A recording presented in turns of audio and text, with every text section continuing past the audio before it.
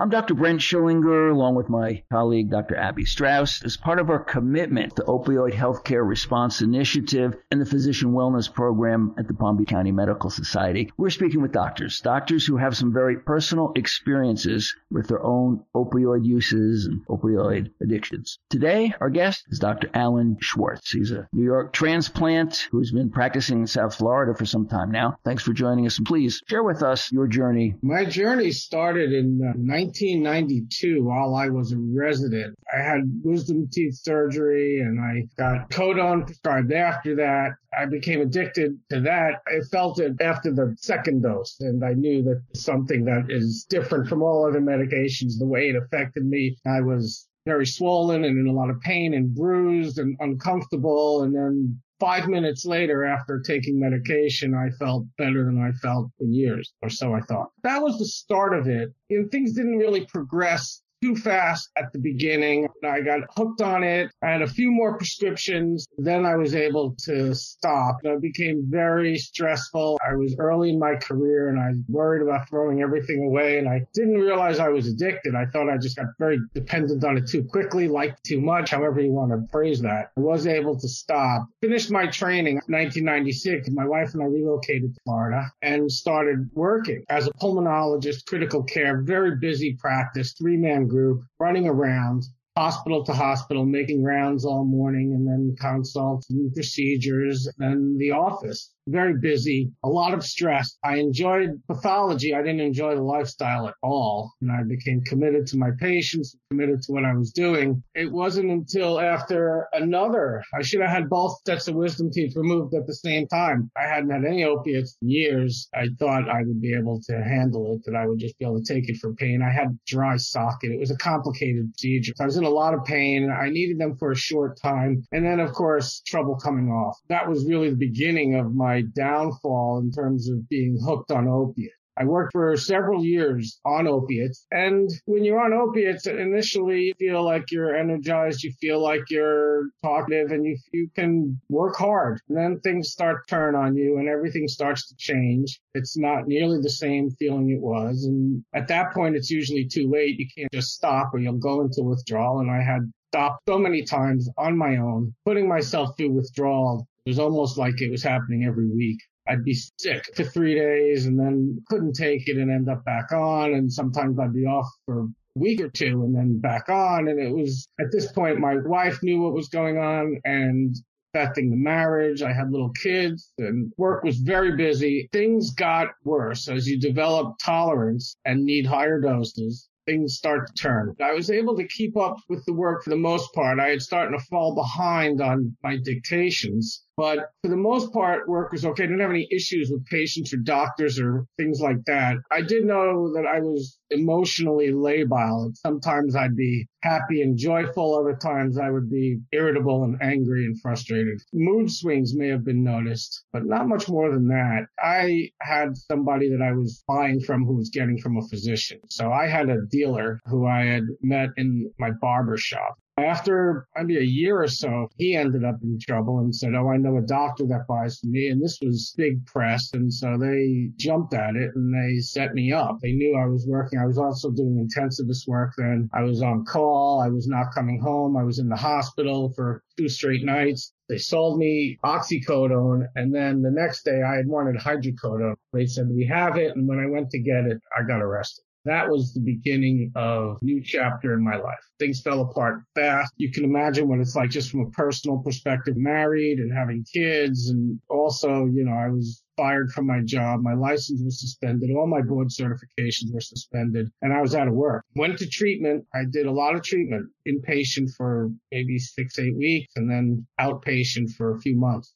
I was told I should move into a halfway house, which I did. I was away from my family for about a year. Things were bad. I was depressed. My money was gone. I did find AA then. I had met somebody previously who I had known from years earlier who sponsored me and started to work together. I was looking at a very long prison term and no work, no money, a lot of terrible things going on, I started to gravitate towards AA. I went to meetings. I started going to meetings every day, and I started work the steps with my sponsor. I got sponsees. I worked the steps with them, and I would enjoy the meetings. And even though life on the outside was pretty bad, I mean, on the inside, I was starting to feel okay. And then little by little, I had to deal with my legal obligations and financial obligations and personal obligations with myself, my family. That took a while. That was about a 5-year process where I didn't work. Then I really started to enjoy being with addicts and talking to addicts and relate to addicts and tell them my story. Basically made a career switch from pulmonary medicine and critical care medicine to addiction medicine. And that's when I started working in the field. I was able to get board certified in addiction medicine, working in the field ever since. I love it. And I don't hide my story. I figure if people don't want to hear it or don't like me or they're going to judge me for it, then that's up to them and I'll move on. I decided I wasn't going to hide under a rock. I was going to tell people what happened. That included going to meetings and working with my sponsor, working with other people. And now there was an opportunity to actually help other addicts again professionally. So I started to do that. And I've been working in the field for 10 years now. Most of them find it inspiring to see that I was able to get through it all. And I love it. I feel incredibly lucky. Never thought that I'd be able to end up where I am now. I didn't feel that I deserved it. This was a career-ending event, but it wasn't, at least not the way I thought it would be. I'm their doctor, but I'm also their advocate. I hear all the time, you're different than any other doctor I've ever had in this field before. I tell them why, and not that I'm trying to be different, but I'm trying to help. I'm pleased with how it's going so far, and I feel there's a lot more to do. I wish I could do even more than I'm doing now. A couple questions come to mind. You said that you had the dental procedures and then it was out of control. What about it made it out of control? What seemed to be the tipping point that put you into trouble? And I'm going to put the back end of this question at the same time. What made it stop? I'll answer the second part first. Okay. What made it stop was simply getting arrested and being in jail and withdrawing in jail where I wasn't given anything and I was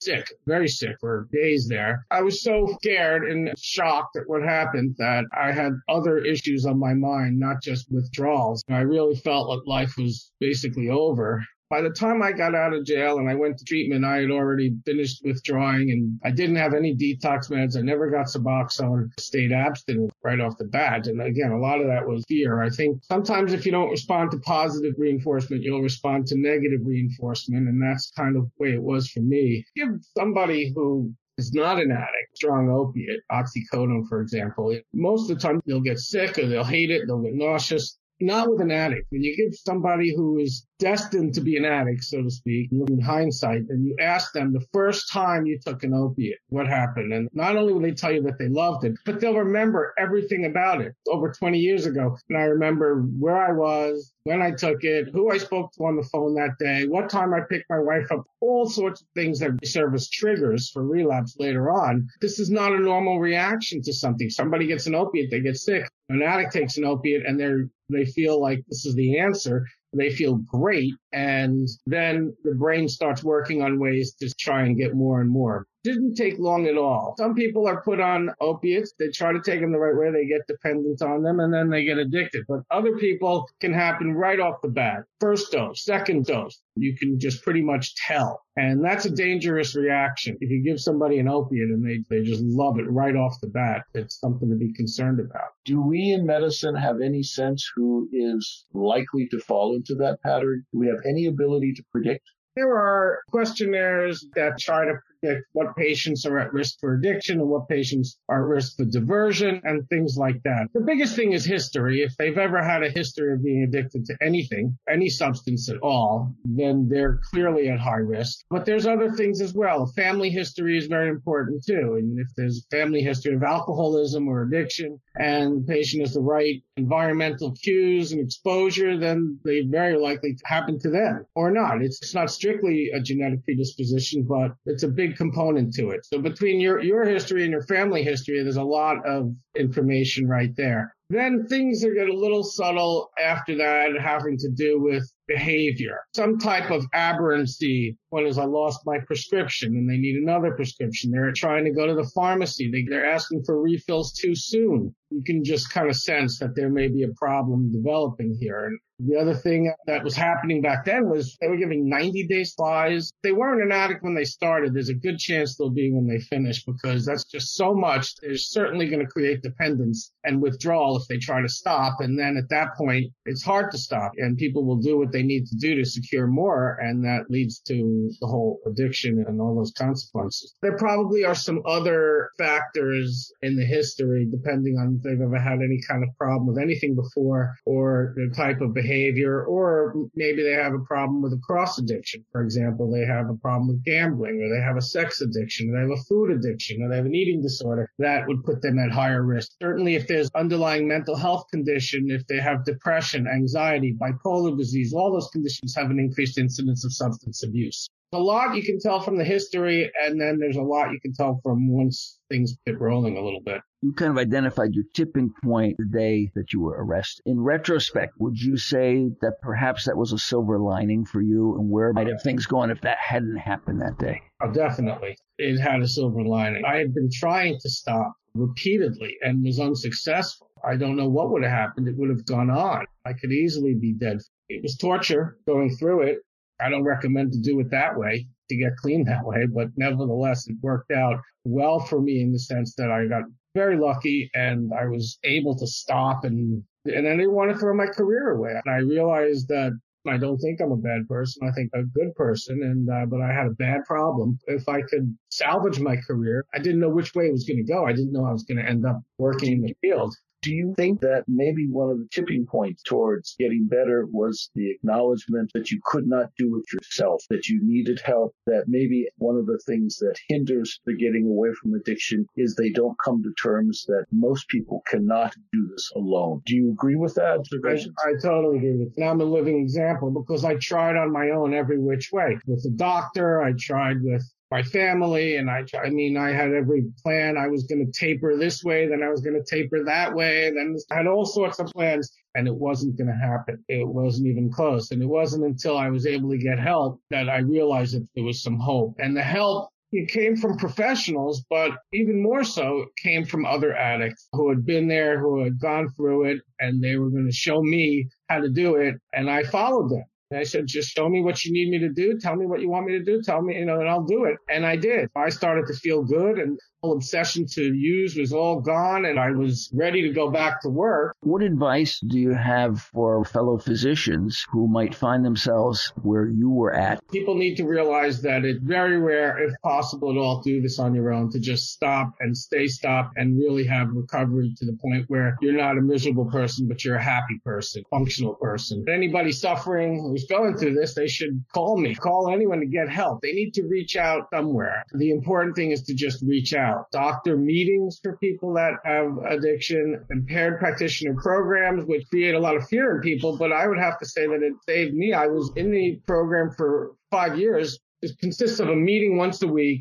random urine drug testing, and an obligation. I found it to be very helpful. People who, I call them sober supports, people who have kind of know where you're going through, either have been there or know about it and now are going to be there for you and help you. But if you find yourself in a difficult situation, you can try to get yourself out of it before it's too late. Go back to early on when you realized that you had a problem, but you didn't do anything about it. Is that because you didn't realize that it really was a problem? Early on, I think there was a lot of denial. I thought that, you're getting hooked on this, you got to stop. I wasn't happy. I wasn't in any kind of a recovery program, and I missed it, and I was irritable. In the beginning, I think I was totally in denial, and that's usually how it is. Most people try to approach them, you're going to get resistance and you're going to get pushback because there's naturally just denial that takes place, especially when people think that I'm more functional on it. A lot of people do think that early on. It doesn't last, and it turns on you. Eventually, you'll realize there's a problem, and if you don't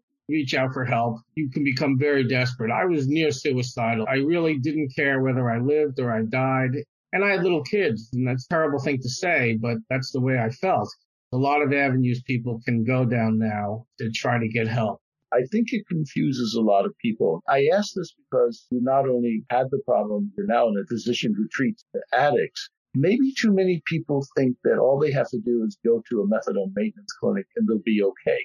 Medication-assisted therapies versus the psychological. How do you blend them? I didn't think that I didn't need to be on Suboxone. I would have loved to have been on Suboxone, and I did need Suboxone. I just didn't get it. I had a short course of it. When you're in the midst of an addiction, you have blinders on. And so anything that might help you, you're just going to kind of shun away because you don't want to do anything that's going to take away from what you're enjoying. It made it a lot harder. And I think that Suboxone, if done the right way, could have been great for me. It's a deal changer for lots of other patients now because the whole fear initially of stopping is based on withdrawal, being in pain, mental anguish, physical anguish of trying to stop. It's the fear that you have to do that again and again and again. That fear could be lifted with medication-assisted treatment. Start a different medicine and feel relatively, I hate to use the word normal, but you feel normal. You feel well and you're not emotionally a wreck. That is a big chunk of recovery right there. That starts the whole process off. Much easier to get on the right side of the road now than it used to be because of medication-assisted treatment. That makes it a lot easier for an addict who's afraid of withdrawal to get help.